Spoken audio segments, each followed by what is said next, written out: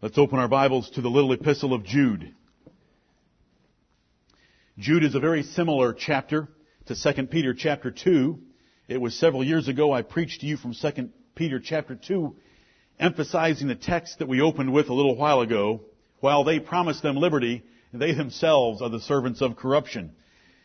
It is common today to want to preach that you can do anything and God will just take you if you love Jesus. It doesn't matter how you worship Him. It doesn't matter how you live. But that isn't what the Bible teaches. The Bible teaches a strict standard of conduct for His churches and a strict standard of conduct for His saints. And there is liberty in that conduct because it is freeing us from our flesh and our lusts to follow Him. The epistle of Jude, this short little epistle, describes the dangers and the errors of wicked men who creep into churches. It's got a simple message. It's very short. And it gives us a few things to do at the end of it. Its body is a description of the character and the lies and the future of these wicked men. In verse 3, and we're not going to cover the epistle, but I just want to give you a little bit of a refresher what it's about. I hope you read it last night based on our preparatory email. But verse 3 says, "Beloved, when I gave all diligence to write unto you of the common salvation, it was needful for me to write unto you and exhort you that ye should earnestly contend for the faith which was once delivered unto the saints. For there are certain men crept in unawares, who were before of old ordained to this condemnation, ungodly men, turning the grace of our God into lasciviousness and denying the only Lord God and our Lord Jesus Christ." This is the theme for the epistle.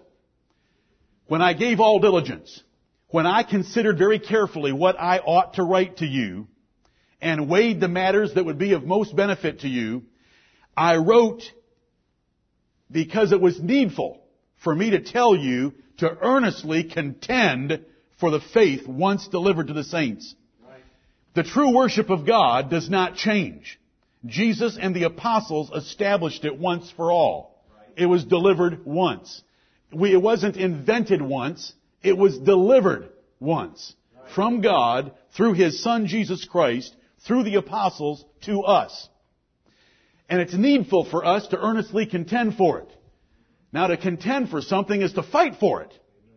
We want to fight for the true worship of God in these last days. And we want to do it passionately, because it says earnestly contend for the faith once delivered to the saints. And here's the reason in verse 4. There are certain men crept in unawares. They don't come in and tell you, I want to take you off the true worship of God. Right. They come in sounding and looking like sheep. Right. But they're wolves in sheep's clothing, and they're servants of the devil. They've been ordained before of old to eternal condemnation. They are ungodly men, and they turn the grace of God into lasciviousness. That God loves you and will allow you to live any way you want and accept you just the way you are. And so they teach. So we have billboards around our city, such as, if you come back, we promise not to throw the book at you. Well, I hope when we go to church, we get the book thrown at us. Amen. Because we need the book thrown at us. Because the book, the Bible, tells us how we're supposed to be living. That is the epistle of Jude. You need to earnestly contend for the faith because there are false teachers that will overthrow Christianity by their lies, deception, and lascivious living. There's a few examples of God judging the people of Israel when He brought them out of Egypt, judging the angels in verse 6, judging Sodom and Gomorrah in verse 7. He describes the character of these wicked teachers, verses 8 through 10, that they have no respect for God-given authority. He shows in verse 11 that they follow the pattern of the three false teachers of the Old Testament.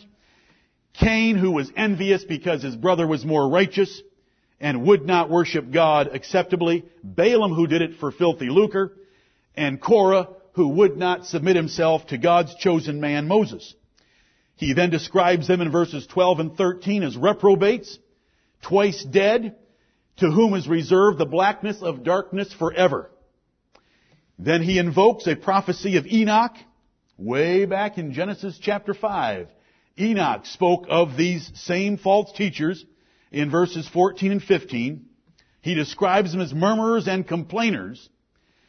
He tells his readers that the apostles of the Lord Jesus Christ had already warned about these men in verses 17 and 18.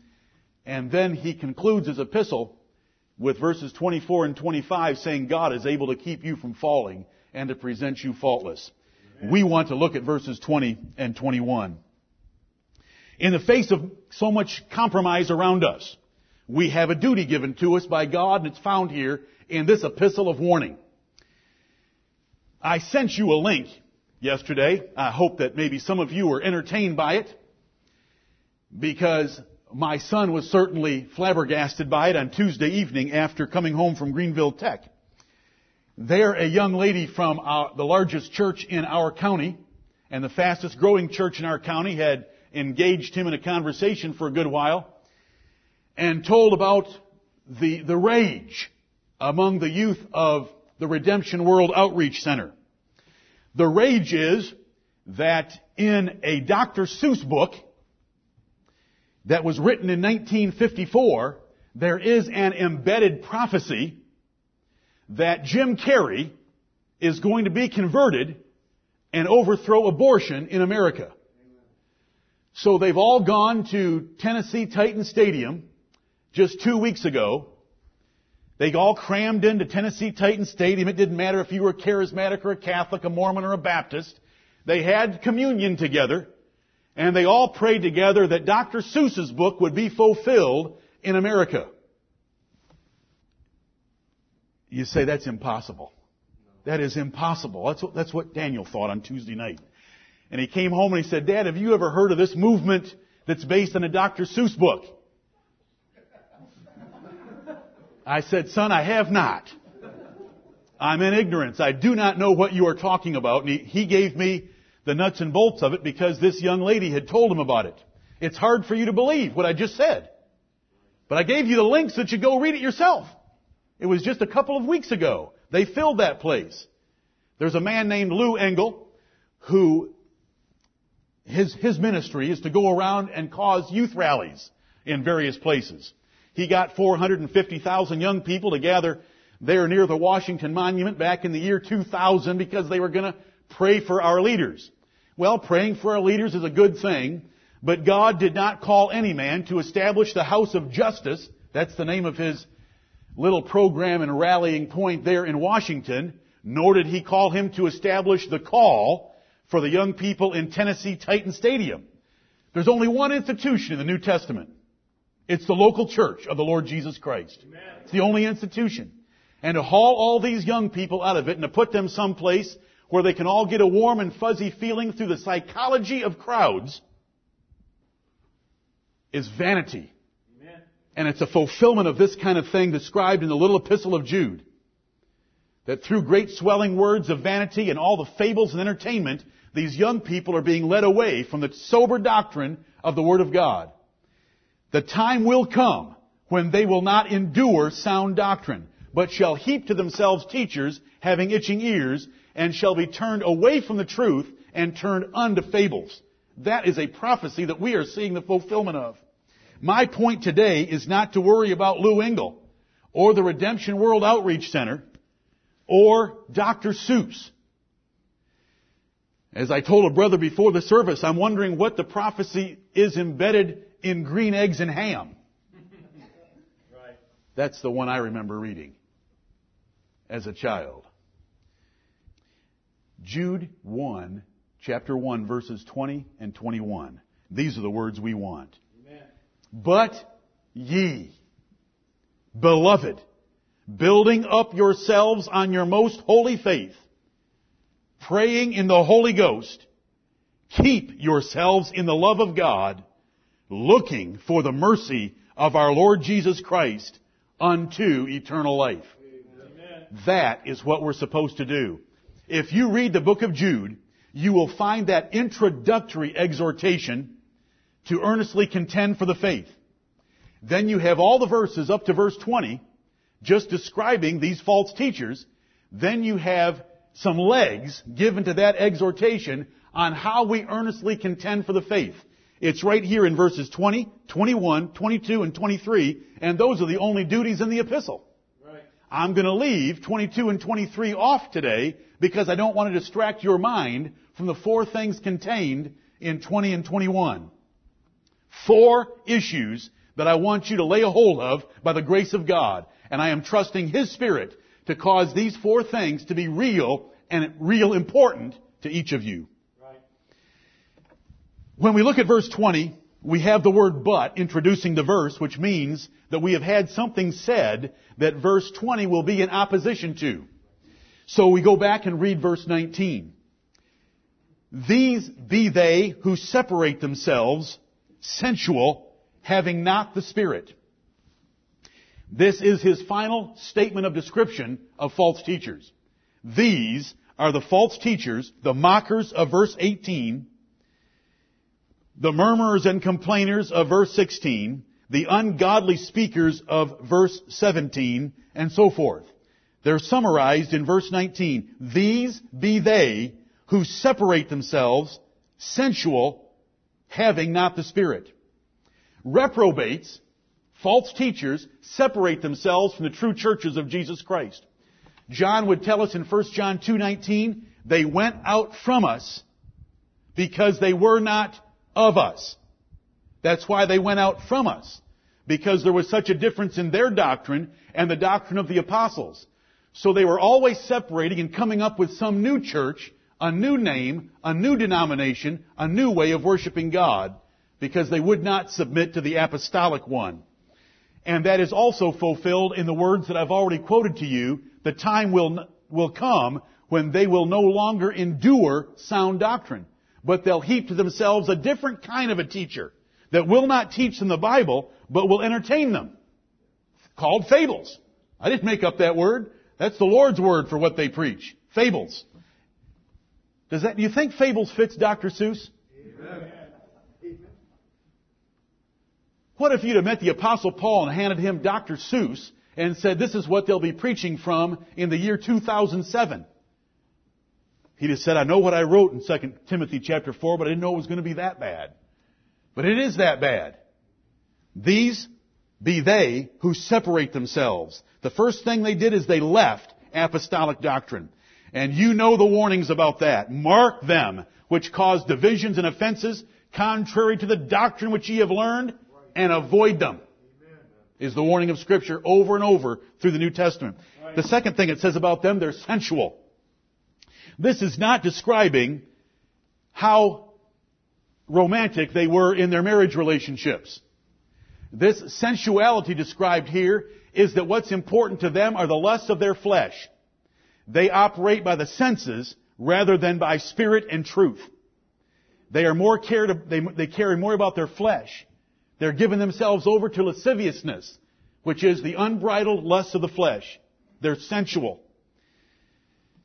What does the Bible say about that? The Bible calls them belly worshipers. When you care about the things of your physical body more than the things of your soul and the things of the kingdom of heaven, the Bible calls you a belly worshiper. I like the term. They worship their own bellies. It's in the Bible twice. It's in Romans 16:18. It's in Philippians 3:18 and 19. Because when you care about your body, the Lord just calls you a belly worshiper instead of a worshiper of the true and living God. These are sensual. They are more interested in pandering to the flesh, pleasing the flesh, entertaining people, rather than directing their hearts and minds to Christ Jesus and spiritual things. Right. They mind earthly things rather than spiritual things. Then it says about them, they have not the Spirit. They may make a great fuss about the Spirit. And the church that I've mentioned once certainly does.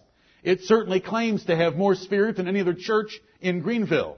But remember, the Apostle Paul warned that he feared, lest by any means, as the serpent had beguiled Eve through his subtlety, so their minds should be corrupted from the simplicity in Christ, and they would accept another gospel, another Jesus, and another spirit.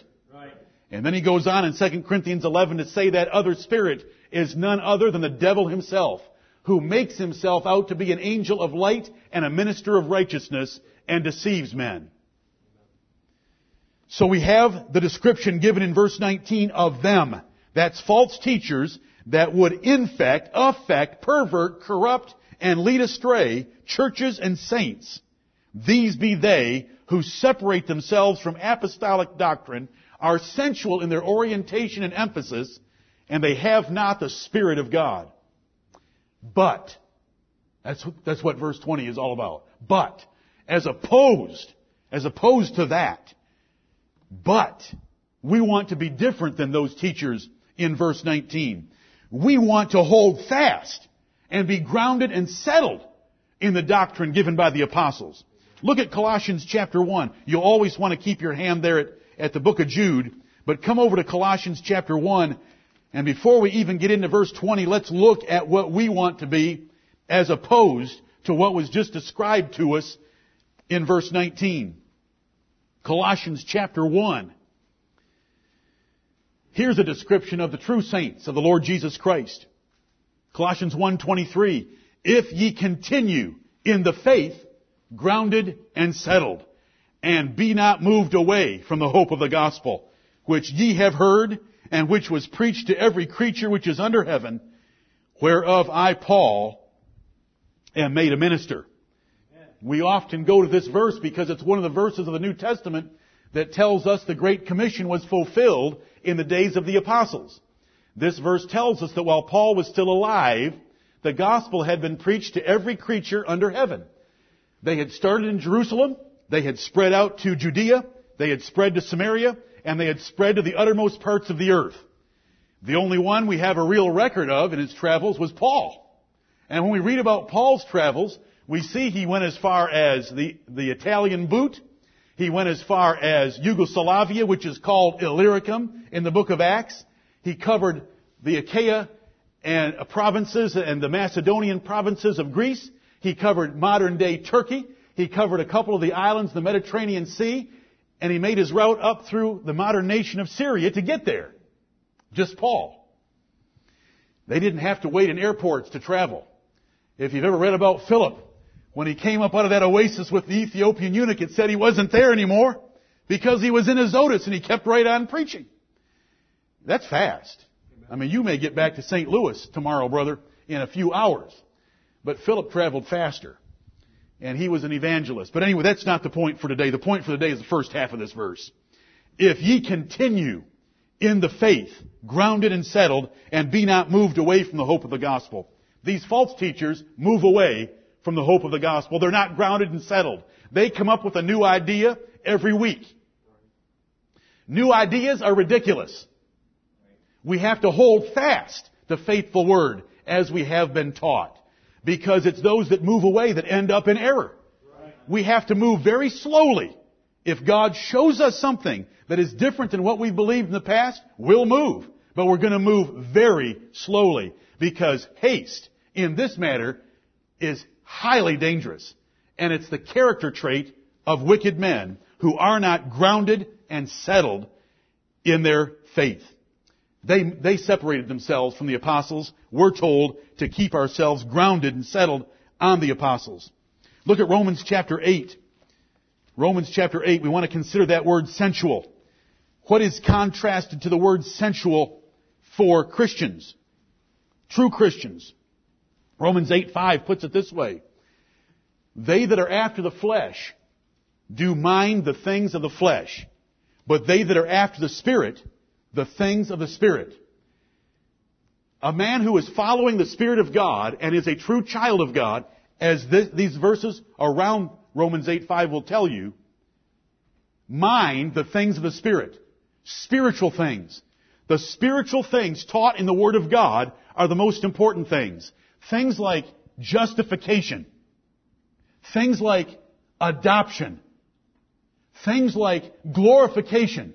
The resurrection of the body. The Lord Jesus Christ's incarnation in this world. His resurrection. His ascension to the right hand of God. His constant intercession for us.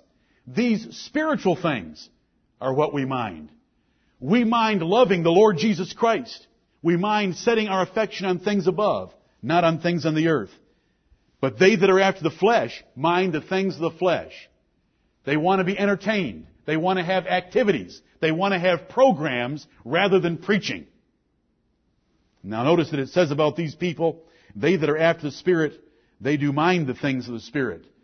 And we just read in Jude 1:19 that they have not the Spirit of God. And you can tell they have not the Spirit of God by the emphasis on all the other things they do. You know, the Apostle Paul in all of his epistles, and especially his pastoral epistles, put no emphasis on healing services. There's not a word to Timothy or Titus. Make sure you have some big crusades with healing services. They're always worried about the flesh. They're always talking about the body. They're always pandering to entertainment instead of the spiritual things that the Apostle Paul said were the important ones, some of which we'll take up in our second assembly today. Let's come back to Jude. Jude, verse 20. There is a sharp contrast. Some leave apostolic doctrine. You can check them out. How do you check the spirits? You see if they match up with the apostles or not. Right. If they don't match up with the apostles, then they're not of God. 1 John chapter 4, verses 1 through 6 says, believe not every spirit. How do you tell whether it's the Spirit of God or not? Does it match up with what the apostles taught? So we come to verse 20, but ye, as opposed to what was in verse 19, but ye, beloved, building up yourselves on your most holy faith, praying in the Holy Ghost, keep yourselves in the love of God, looking for the mercy of our Lord Jesus Christ unto eternal life. And other than verses 22 and 23, which are some practical advice on how to save erring brethren, verse 22 describing that you should be gentle with some, showing compassion, being patient, and others you should just jerk out of the carnality that they've got themselves into. Other than that, we have 4 things you want to learn in the book of Jude. 4 things. And I just read them in verses 20 and 21. Building up ourselves in the most holy faith, praying in the Holy Ghost, keeping ourselves in the love of God, and looking for the mercy of the Lord Jesus Christ unto eternal life. Amen. And you know what? If you do those 4 things, you'll be saved from all the false teachers. Right. And so that's why we want to learn them today. And by the grace of God, I hope that your souls will be stirred up and you will lay hold of these in your mind and in your souls. Building up yourselves on your most holy faith. That's the first thing we want to do. Now it says build up yourselves. We know that without Him, we can do nothing. However, there are times He expects us to exert ourselves based on responsibility He has given us. And He will bless the effort that we put forth. And this effort we are to put forth in building up ourselves. What is your most holy faith? This is where we need to divide the Scriptures. Building up yourselves on your most holy faith. We could say, and this would be true, based on the rest of Scripture, that your most holy faith is the grace of faith that God gives you when you're born again. Because the Bible tells us to take that faith and add to it virtue, into virtue knowledge, and so forth in 2 Peter chapter 1. We could do that, but we're not going to do that because the context of this book is speaking about something different. The context of this book is to earnestly contend for the faith once delivered to the saints, verse 3. Verse 3 does not introduce the subject of the grace of faith in us.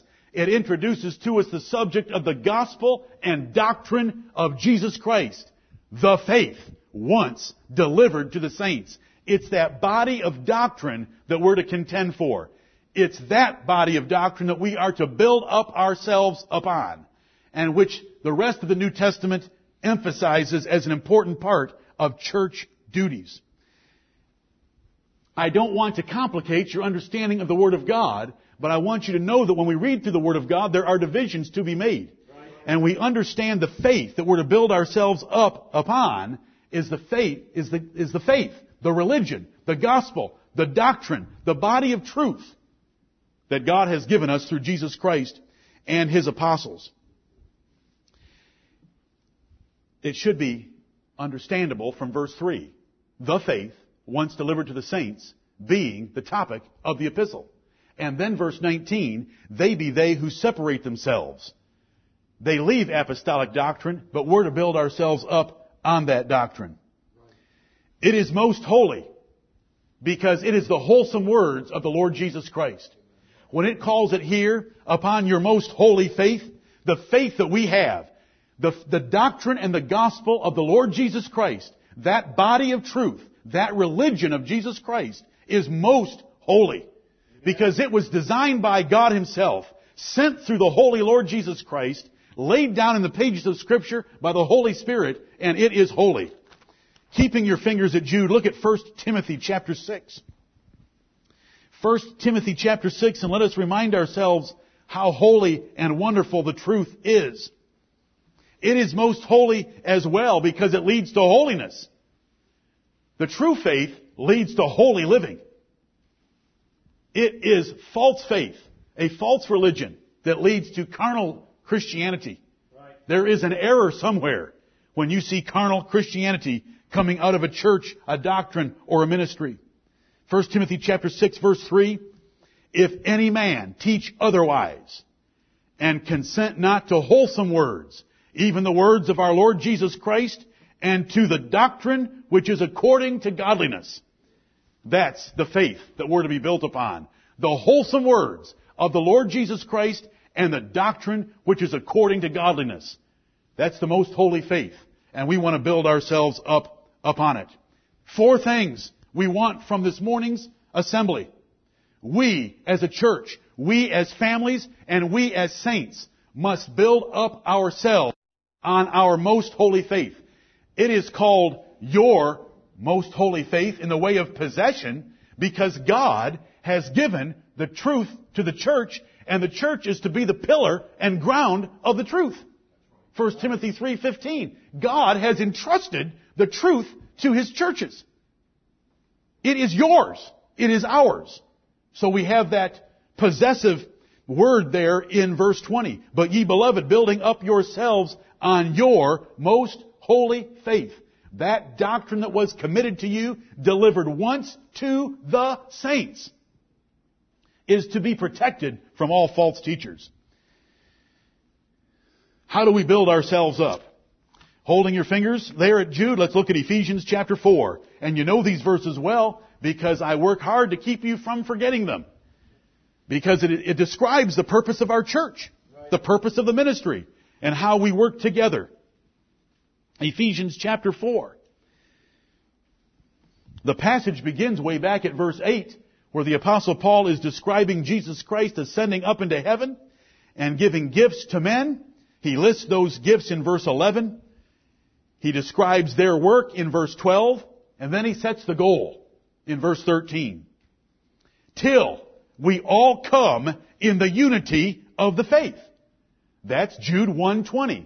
Building up yourselves on your most holy faith. Till we all come in the unity of the faith. And of the knowledge of the Son of God, unto a perfect man, unto the measure of the stature of the fullness of Christ. That is a wonderful verse. That is why we are here together this morning, is to accomplish this verse. To be united in the true faith, to learn about the Son of God, to become a perfect man as a church and as individuals, until we can be measured by the stature of the fullness of Christ. We do not want to come short, not by an inch, of the stature of the fullness of Christ. But, verse 15, speaking the truth in love. No, I skipped a verse, and it's an important verse. Verse 14, excuse me. Verse 14. Verse 13 I have read and explained to you briefly. Verse 14, that we henceforth be no more children, tossed to and fro, and carried about with every wind of doctrine, by the sleight of men and cunning craftiness, whereby they lie in wait to deceive. There's the goal for our church. Unified in the faith, learning about the Son of God, becoming a perfect man, measuring up to the full stature of Jesus Christ, that in that condition we would no longer be weak, separating from the apostles, being tossed to and fro by all sorts of doctrines that men invent and preach today. On the internet, on the television, on the radio, at crusades. They were doing it then, they're doing it now. Right. We don't want to be tossed to and fro. We want to be grounded and settled. We want to build ourselves up on the most holy faith. We want one foundation, and that foundation being the truth of God as set forth by the apostles of the Lord Jesus Christ. Because there are men who use sleight of speech, not sleight of hand. Well, some healing is sleight of hand, but there's sleight of speech because they lie in wait to deceive Christians. But we're to speak the truth in love, verse 15, that we may grow up into Him in all things, which is the head, even Christ. We want to grow up and fill out the body of the Lord Jesus Christ. He's using a figure of speech here, right, as if Jesus Christ had a body and He's the head. He's the head, He's directing all the members, and all the members of this church should grow up until they are a suitable body for the headship of Jesus Christ of Nazareth, our Lord and our Savior. Verse 16, from whom the whole body, the whom there is Jesus Christ, just mentioned in verse 15. From whom the whole body, fitly joined together and compacted by that which every joint supplieth, according to the effectual working in the measure of every part, maketh increase of the body unto the edifying of itself in love. Every joint and every part of this church, and every joint and every part of every true church, needs to contribute for that body to grow up and edify itself in love. What does the word edify mean? But to build up. When you edify someone, you build them up. A building that is already up and in place is called an edifice. So when we read our Bibles, we understand that verse 16 is all of us working together to accomplish the goals described in verses 13 through 16, that we can build this church up to be the full body of the Lord Jesus Christ. And we do that by every joint and every part contributing to that project. Come back to Jude. There's Paul using similar words to Jude, saying you need to build up the church by every joint and every part contributing. We need to speak the truth in love. We need to be united in the faith. We need to learn the Son of God. We want to be a perfect man. That's our goal. Our goal is not to entertain. My goal this morning is not to give you a good feeling. My goal this morning is to give you a good goal, so that you might reach the measure of the stature of the Lord Jesus Christ. Amen. So we have Jude's words, but ye beloved, building up yourselves on your most holy faith. That's exactly what we had in Ephesians 4. Building themselves up on the faith of the apostles, and no longer being tossed to and fro, but united in faith, contributing together, and building their body up from that foundation of truth that God gave us through the apostles. How do we do it? Everything has to come back to the Bible. Everything has to come back to the Bible in this church, in your homes, and in your soul. Every decision you make needs to come back to the Bible, because that's where the record of the apostles is laid down for us. Everything should be done to edification. We should not worry about pandering to our flesh, nor entertaining each other. But as often as we can, we should be edifying each other when we get together to encourage and lift each other up in the true apostolic religion, so that we will not be tempted to ever move away from it, that our children will be established in it. We should use every assembly for that purpose. We need to be growing. The Bible says laying aside a number of things. It says desire the sincere milk of the Word, that ye can grow thereby. We are not building ourselves up. We're not bodybuilding unless we're growing. And the only way we can grow is to desire the sincere milk of the Word, that is the sustaining food for our souls. And it's the Word of God. Anything contrary to the Word of God is vanity. It's darkness. Right. It's wasted effort on your part to learn it. We want to learn the Word of God and build our foundation on that goal. Every landmark that I've taught you, our doctrinal landmarks, our practical landmarks, All of our landmarks are given to us by the apostles, and we want to hold them fast. We want to learn them, teach them to our children, and defend them. You know, a lot of churches are more worried about building up themselves in numbers and facilities than they are what I'm talking about. And it's a shame. Amen. Their building programs are a main thrust of the whole church, gathering more money to build more buildings, to build a gymnasium, and considering that, and they think they're doing something to the glory of God. Where in the world is a gymnasium ever recommended to a church? A gymnasium was something used in the days of the apostles by the Greeks who had no knowledge of the God of heaven. Right. We want to build ourselves up on the most holy faith, not on our facilities. I don't care where we worship. We can worship in a tent or in the woods. We can worship in a rented room or this place. It doesn't matter. Are we going to build ourselves up to look like the true body of the Lord Jesus Christ? That's what counts. Right. Fathers, you need to communicate the truth to your wives and your children. You need to remind them of it and establish them in it, or they will be led astray by the error of the wicked. We must build ourselves up on our most holy faith. That holy faith was given to us by a charge from the God of heaven. He has mercifully given it to us, and we want to defend it and hold it fast in these perilous times. Right. The second duty that we have in verse 20 is to pray in the Holy Ghost. Praying in the Holy Ghost. You know, the Apostle Paul gave us this one over in Ephesians chapter 6, where he told us to take the whole armor of God and to stand against the wiles of the devil. For we wrestle not against flesh and blood, but against principalities and powers and spiritual wickedness in high places. And that is the high places of the angelic realm. We are not wrestling against Washington, D.C. They are no threat to us. Oh, if they were to send down some new edicts that would persecute the saints of God, it would actually purify the church. I don't want that to happen for the sake of God's mercy toward us, and that we can live in peace without that. But they are not our threat. And as soon as we get off track, that becomes one of the objects for some churches. I think of growing up under Carl McIntyre's influence and the 20th Century Reformation Hour that was broadcast in my home, and that was to worry about politics. Paul never worried about politics. There's not a sentence in the epistles of the Lord Jesus Christ given by Paul that have anything to do with worrying about government. And he had a government to worry about. It was the Roman Empire. Right.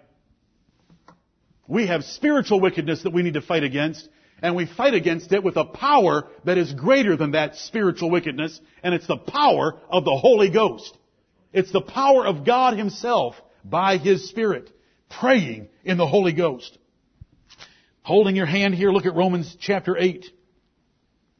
Romans chapter 8.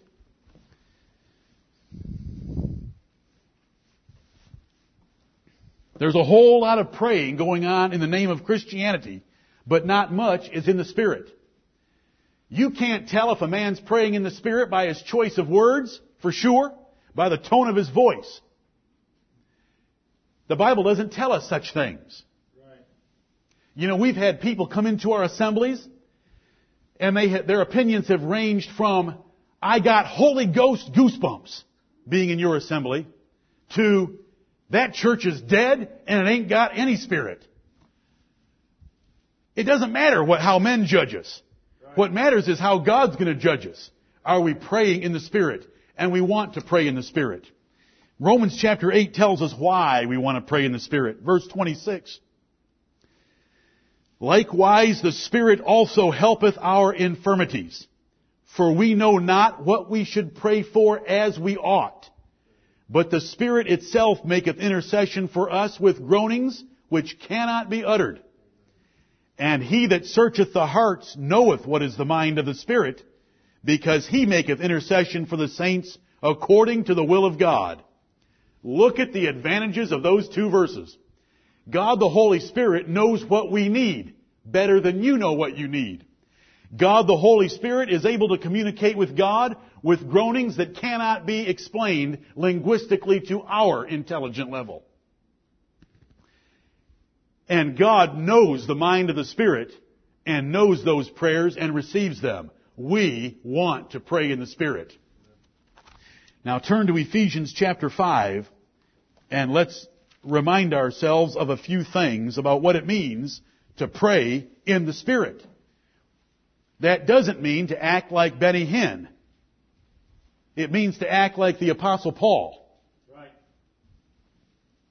Benny Hinn pretending he's praying in the Spirit and saying, I'm getting a word of wisdom. I'm getting a word of wisdom.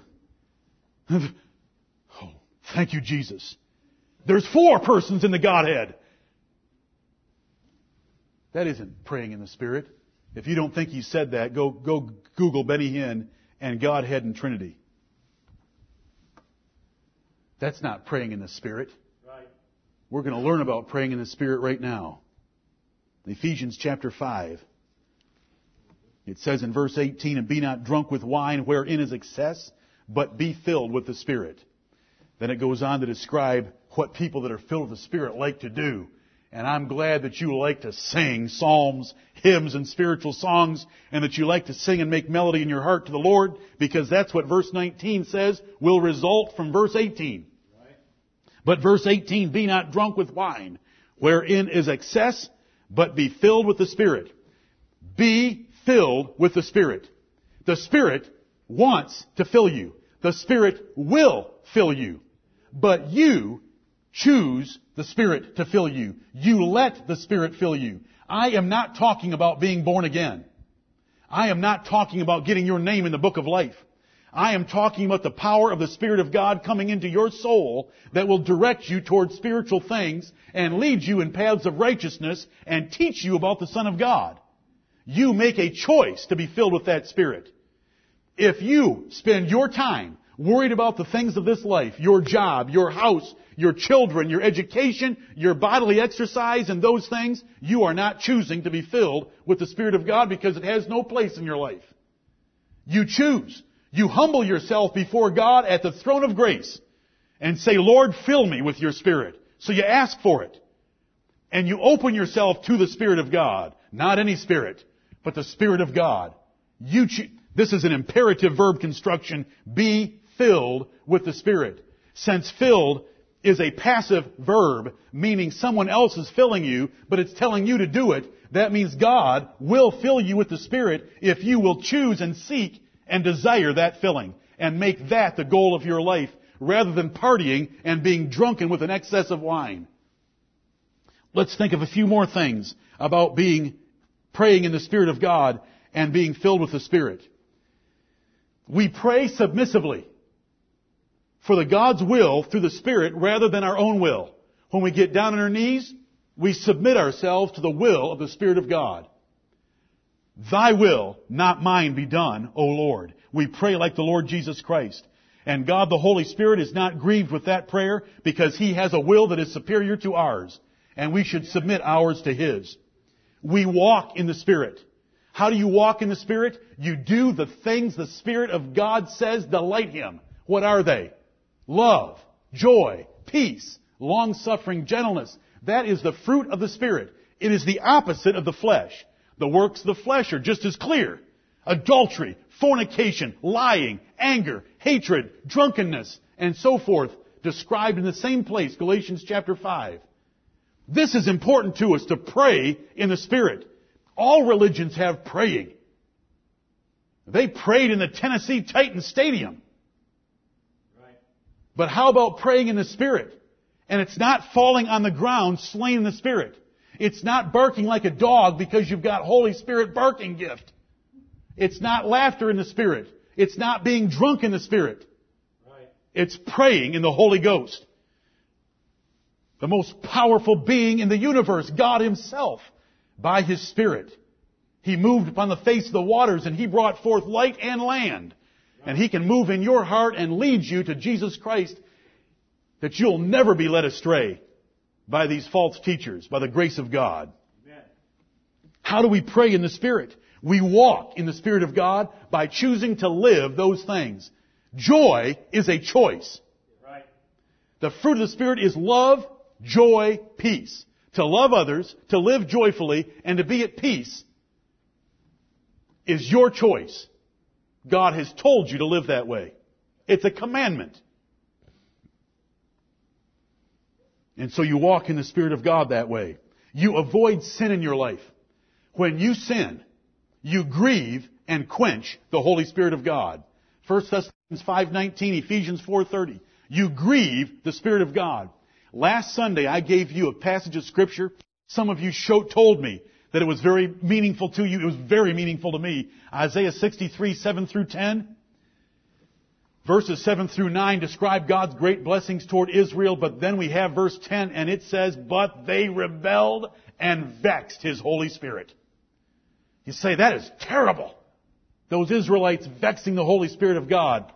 We grieve and quench the Holy Spirit of God every time we sin. And as soon as we sin, we have quenched the fiery power of the Holy Spirit to bless us.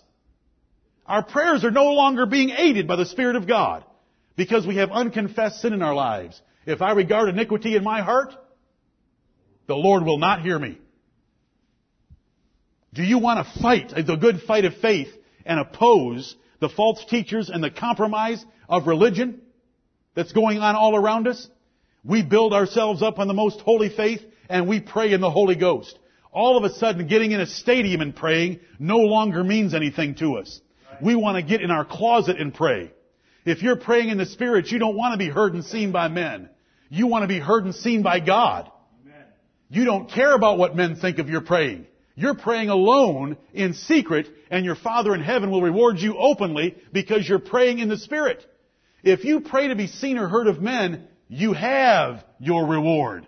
You were seen and heard of men. And that's all you get. We want to pray in the Spirit. Oh, it doesn't take eloquence.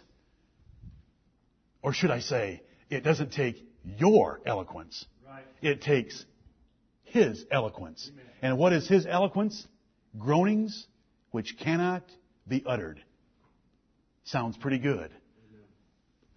That's a prayer language you're not speaking. As the charismatics would try to teach us, that's a prayer language that God Himself is speaking on our behalf. Amen. If you vex and grieve the Holy Spirit of God, what did it say in Isaiah 63:10? He will turn to be your enemy.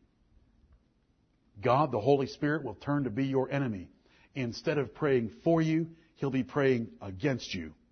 Because you have sinned and not confessed those sins. You have rebelled against God's Word, and you have vexed the Holy Spirit that wrote that Word. We set our affection on spiritual things. We mind the things of the Spirit of God. You want to pray in the Spirit? Then mind the things of the Spirit. When you get down to pray, you are not all wrapped up in your daily bread. I know that Jesus said, give us this day our daily bread, but you are not wrapped up there. You are also wrapped up in, forgive me my sins as I forgive those that sin against me. And thy kingdom come, and thy will be done on earth, O Lord, as it is done in heaven, because you care about the spiritual things you should be praying for. You should be praying for soul revival more than you should be praying for your physical health. You should be praying for the riches of glory to become real to your soul rather than riches in this world. That's praying in the Spirit of God. We confess our sins quickly and in every prayer to continue to pray in the Spirit. David said in his great prayer of confession in Psalm 51, take not thy Holy Spirit from me. He knew the importance of praying in the Holy Spirit. And he was basing that upon his confession of his great sins. Those who have little regard for the Spirit's book, it's impossible for them to pray in the Spirit. The Spirit wrote this book. Right. You should love what it teaches and says. You should obey it, love its delightful promises. That's praying in the Spirit. We pray according to the will of God. God's told us His will for our lives. The important issues are already settled for what His will is for our lives. And we should pray for those things because God says He hears those things when we pray according to the will of God. Right. And we ask for it. You know, in Luke chapter 11, Jesus said, if ye, being evil fathers, know how to give good gifts to your children, how much more will your Father in heaven give the Holy Spirit to them that ask Him? Right. When was the last time you asked for the Holy Spirit as a gift from God to you while you were praying? I don't mean in public. I don't mean like these crusades and rallies. I mean in your closet for God to give you His Holy Spirit. When did you at last ask the Lord to help you pray in that Spirit? This is how you pray in the Holy Ghost. You live a spiritual life. You love spiritual things. You confess your sins. You ask the Spirit of God to fill you. You submit yourself to the Spirit of God filling you. You submit yourself to the Spirit of God's will for your life. You love His Word. You set your affection on spiritual things. You confess your sins. You ask for the Spirit of God. And your praying will be different. And you will not be led astray by the public praying of men. Because the Bible tells me this in Matthew 23:14. Jesus said, "Woe unto you, scribes and Pharisees, hypocrites, for ye, for a pretense, make long prayers and devour widows' houses." Right. Oh, all religions have lots of praying, but not all praying is praying in the Holy Ghost. Right. Praying in the Holy Ghost means we are totally spiritually oriented, and we would never be led astray by men who are pandering to the flesh or turning the grace of God into lasciviousness, because it would never satisfy our spirit-filled souls. All we want is to know about the things of heaven and the things of Christ. Back to Jude.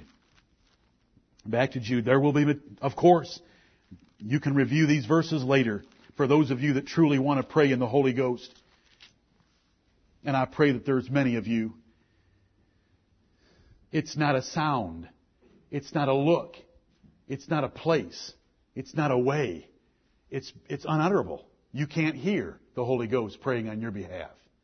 But you can live a Spirit-filled life and walk in the Spirit. It says in verse 21, "Keep yourselves in the love of God." Now when it says, here we go again, let me just share this with you briefly. When it says, "Keep yourselves in the love of God," is that God's love of us or our love of God? It can be either. This genitive construction, the love of God, doesn't tell you one thing about whose love it is, whether it's God's love for us or our love for God.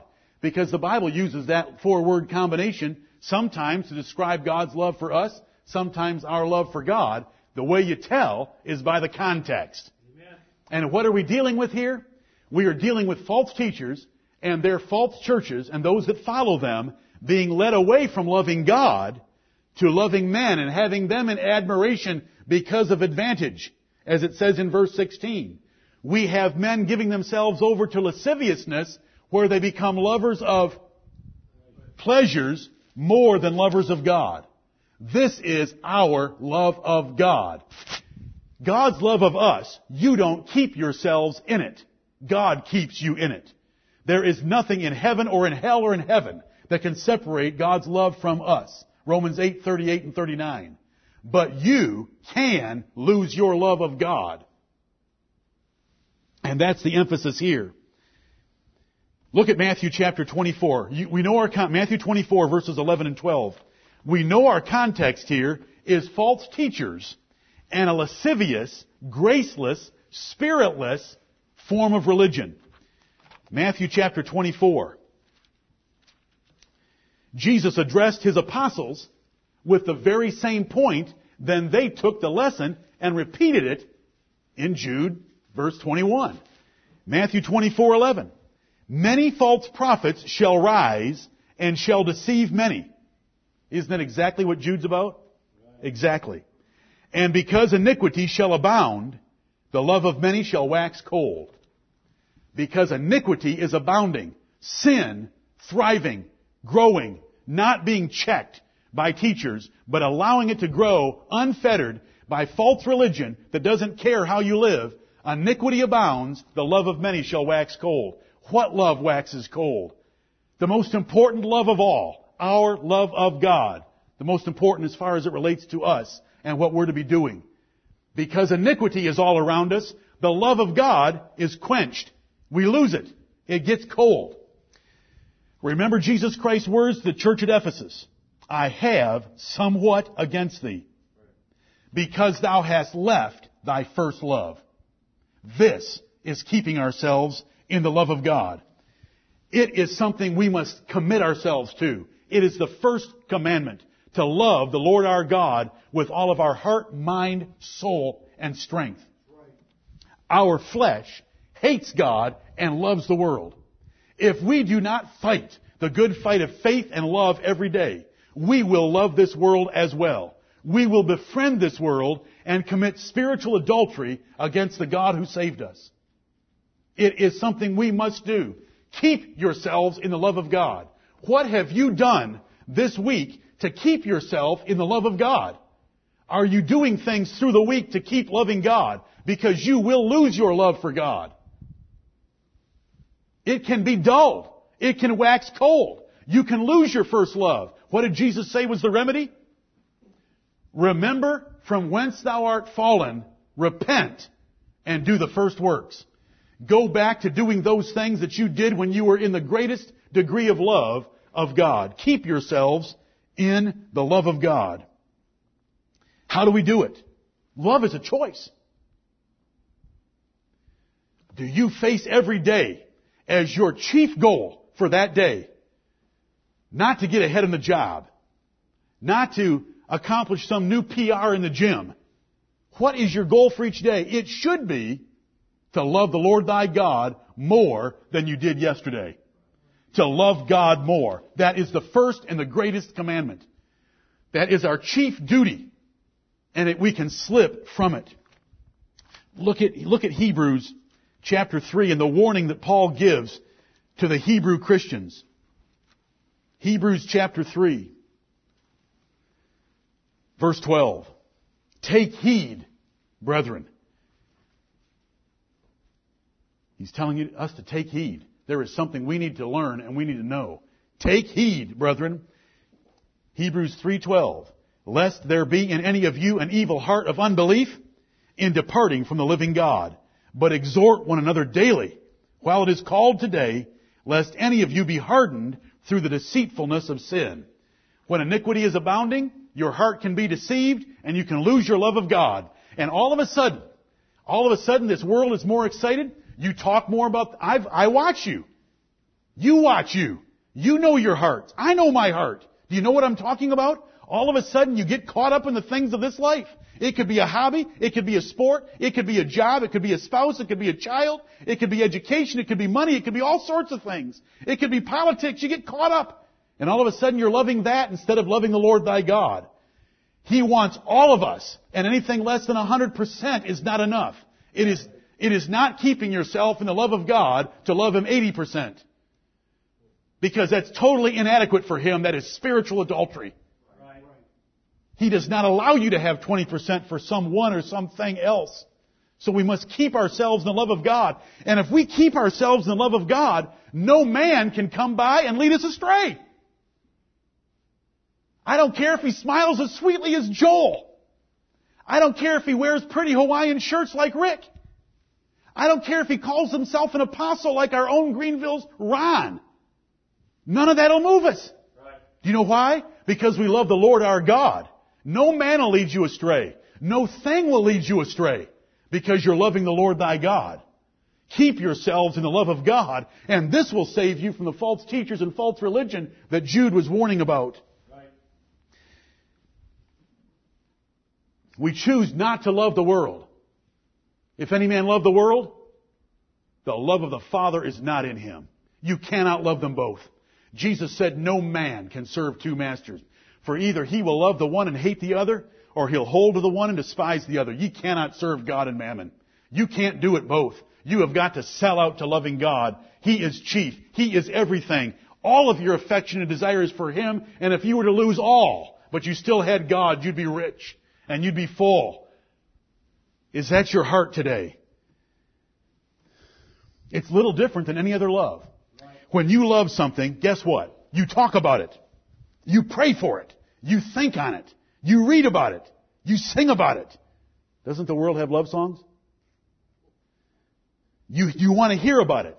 You keep friends that appreciate it. You resent any competitors. You work up that thing because you want to love that thing. You choose to love it. And you stir yourself up all day long with it. Are you stirring yourself up to love the Lord thy God? Right. Keep yourselves in the love of God, because you can slip and not love the Lord thy God as you should.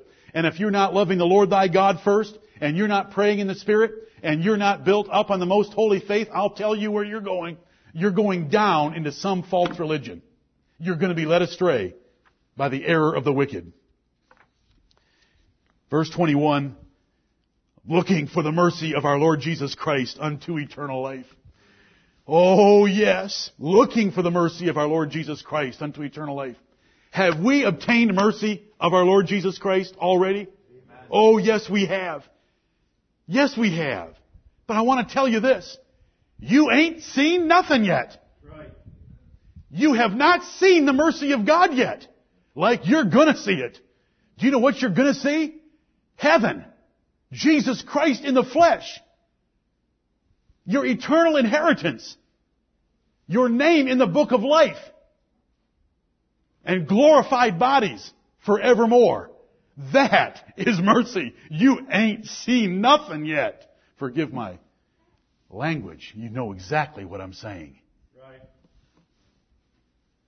Looking for the mercy of our Lord Jesus Christ unto eternal life. What is the blessed hope of the believer? To have a crusade in Washington? No, the coming of the Lord Jesus Christ. But we don't talk about it enough. We're supposed to comfort one another with these words. Do you know if every day we were stirring each other up to love God more, to be looking for the second coming of Jesus Christ, to build ourselves up on our most holy faith and praying in the Holy Ghost, we would be pure from false religion and false teachers.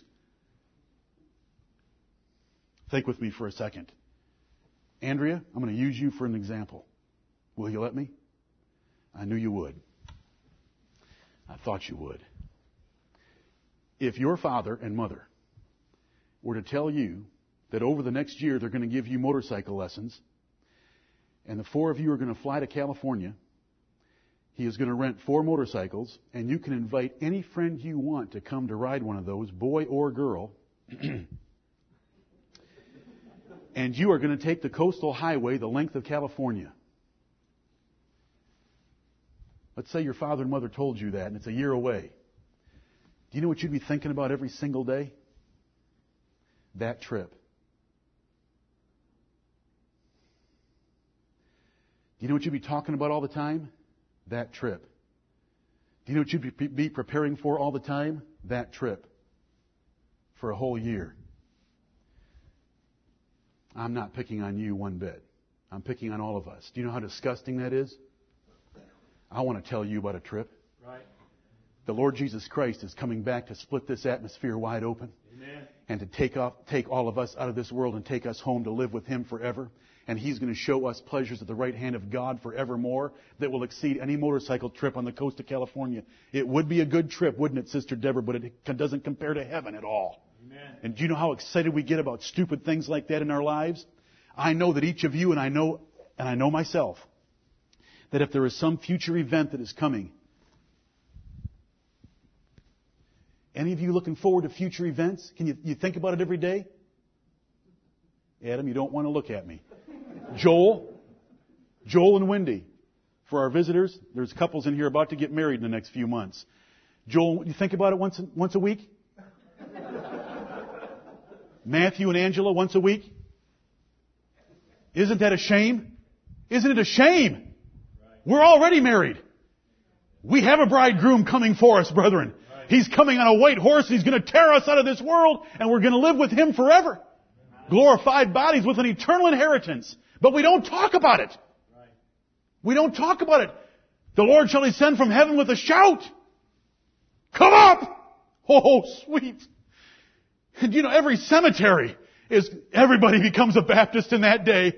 You know, they were buried and they rose again. They were immersed in the dirt and out they come. Because the Lord's going to draw them out. Even the wicked and the righteous will be in the presence of the Lord. How long? Forever. For so shall we be with the Lord. Amen. But we get distracted. Do you know how false religion can get a toehold in people's lives? Because the second coming of Jesus Christ isn't important enough to them, so they fill that up with other events, programs, and projects, crusades, and other activities. You can't be led astray by the error of the wicked if you get these 4 things locked down. Right. We build ourselves up on our most holy faith. We pray in the Holy Ghost. We keep ourselves in the love of God. And there's one thing we're looking for more than anything else. It's not getting 16 and getting a driver's license. It's not turning 21 and being able to do other things. It's not getting married. It's not turning 60 and being able to retire. It's none of those things. It's not getting Social Security. It's Jesus Christ is coming. Amen. That is the spiritually minded saint of God. Titus chapter 2 tells us that God has saved us so that we would be looking for that blessed hope and the appearing of the great God and our Savior, Jesus Christ. And you know there's a whole lot more verses that I'm leaving out, but the Apostle Paul said there is a crown of righteousness laid up for him when he gets to meet Jesus Christ, and that same crown is also laid up for those that love His appearing. Amen. Love His appearing. We don't talk about it enough. If you believe in the second coming of Jesus Christ and He's coming for you, your life is hid with Christ in God and you are dead. Do you know what that means? You are dead to this world because there is nothing this world can offer you to even compare. You are dead. Not physically dead, not spiritually dead, but practically dead to their things. Because that's Colossians chapter 3. As Peter would put it in 2 Peter chapter 3, because everything outside there is going to get burned up. Right. You know, I once had a Jag convertible, and my brother-in-law told me when he saw the car, he knew I was probably a little attached to it. He said, that car's got a hot future. I like that. That car's got a hot future because the Lord's going to melt it. The Lord's going to melt it, and it's going to be dissolved, and so is everything you're working on. Don't pick on me. I know you're thinking right now, what a man that's in love with the world. That was years ago. And I'll tell you what, I was carnally minded when I had that stupid car. I'd take a sledgehammer to it right now and be worth a couple $1,000 just to be able to do it. As long as you paid. None of those things mean anything. Right. Brethren, that's all I have for you this first assembly. Do you know what the Bible says? Building up yourselves on your most holy faith. Let's hold that apostolic doctrine and encourage each other to hold it. Let's pray in the Holy Ghost. Let's pray spiritually, submissive to His will, asking for the Spirit of God to fill us. Let's keep ourselves in the love of God by encouraging each other to love God more than anything else, more than anyone else. You young couples that are about to get married, if you do not keep these things first in your lives, you will hurt in your marriages. The best marriages are for those that put the Lord Jesus Christ first, are looking together for the second coming of Christ. My wife and I had some precious hours together yesterday. We just looked at each other and said, it doesn't get any better in this world than right now. And do you know what we were doing? Sharing. Don't think that you can be happy in marriage without putting these things first. We can't succeed as a church. Building up yourselves in your most holy faith, praying in the Holy Ghost, keep yourselves in the love of God, looking for the glorious appearing of the great God and our Savior, Jesus Christ, because He's bringing eternal life. That exceeds everything in this world. No man can lead you astray if those things are first in your life. Amen. If you have failed in one or more of those things, confess your sins to God. He is faithful and just to forgive you your sins and to cleanse you from all unrighteousness. And dedicate yourselves to Him right now in your heart. Lord, thank You for the message this morning. Thank You for those 4 things. I have slipped. They are going to be in my life this day and from here on out by Your grace. Give me Your Holy Spirit to keep my commitment that I'm making right now. May Jesus Christ be praised.